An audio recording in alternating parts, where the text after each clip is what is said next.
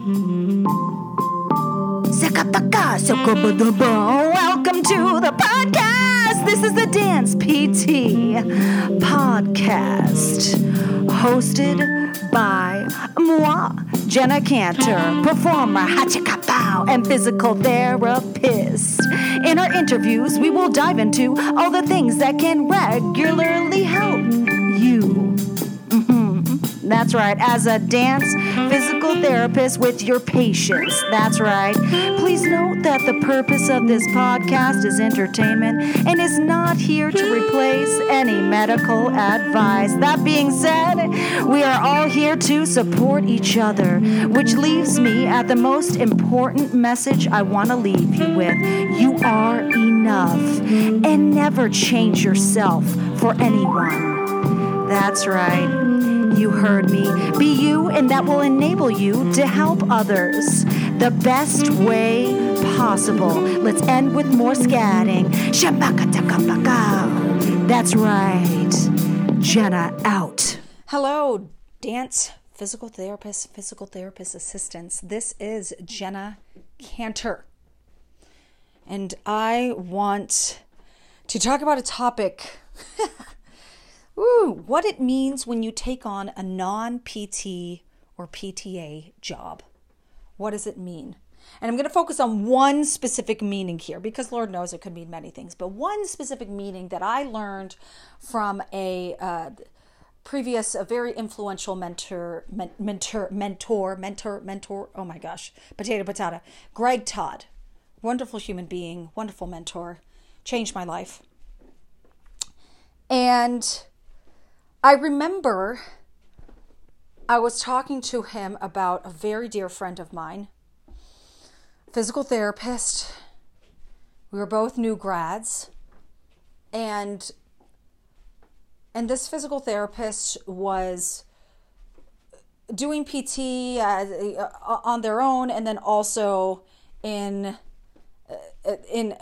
other people's clinics, and then started selling stuff online, like, gosh, Avon or Beachbody.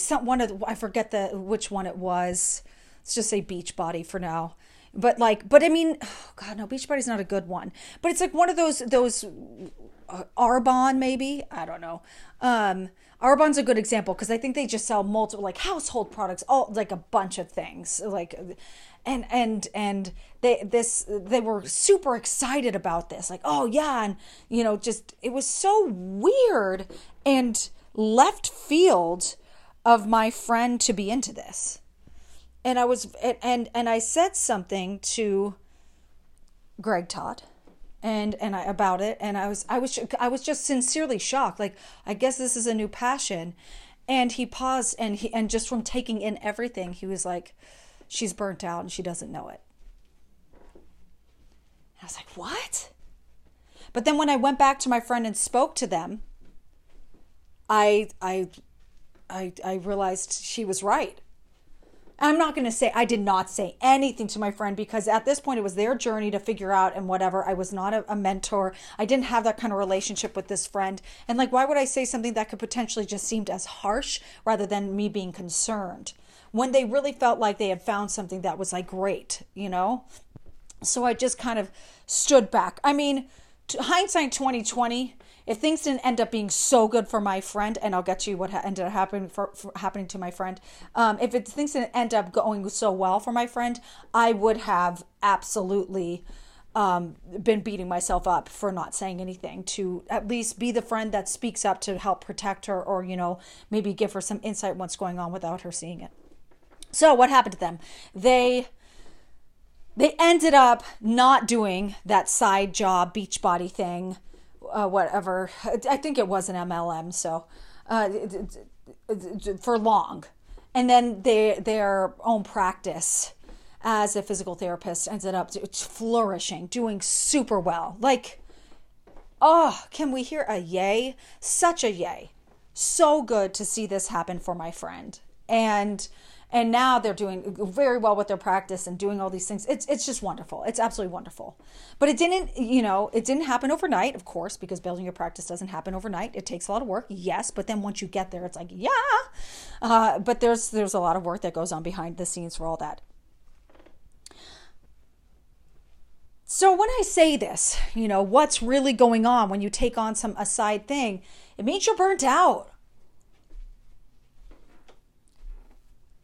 It's so nice. And I do, God, I'm going to do a little extra shout out to MLMs for really being super good at grabbing and taking advantage of humans when they are burnt out, anxious, tired, stressed, because they give all these false promises and they say it with such confidence, and they have oh God, what is that called? Where the door revolving door of people saying, oh, this has been great. It's changed my life, and a great cult forming.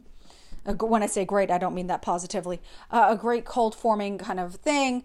So if you are down in any way, it's like, yes. And so if anybody puts you down, you're told this thing, oh, well, I'm happy. What's wrong with being happy? There's nothing wrong here. I'm happy. Meanwhile, you're losing money, all that kind of stuff. Look up MLMs if you're not exposed to how dangerous they can be for so many humans, unless they get out fast enough. I had one friend in an MLM, LuLaRoe, if you've seen that. That one, that documentary, go watch it. But she got out before it got that bad. But she did experience some of those difficulties for sure that they discuss. But anyway, so what does it mean when you're taking on another? And it could be, aside from burnout, yes, it could mean that it's not for you. Absolutely. But burnout is usually where it just begins, at the very least. So check in with yourself if you find yourself taking on something else. It's not a bad thing, but then just look at what you're doing PT-wise and see where you can make that change there, because you didn't spend all that money and invest all that time to not be a PT. And yes, there are exceptions to the rule, or to whatever rule. There are exceptions to the idea that it's burnout. Of course, yes. And maybe it should be something else. But I would definitely, it's something to look into, something to consider. Check on yourself, see how you're doing, because you deserve the best.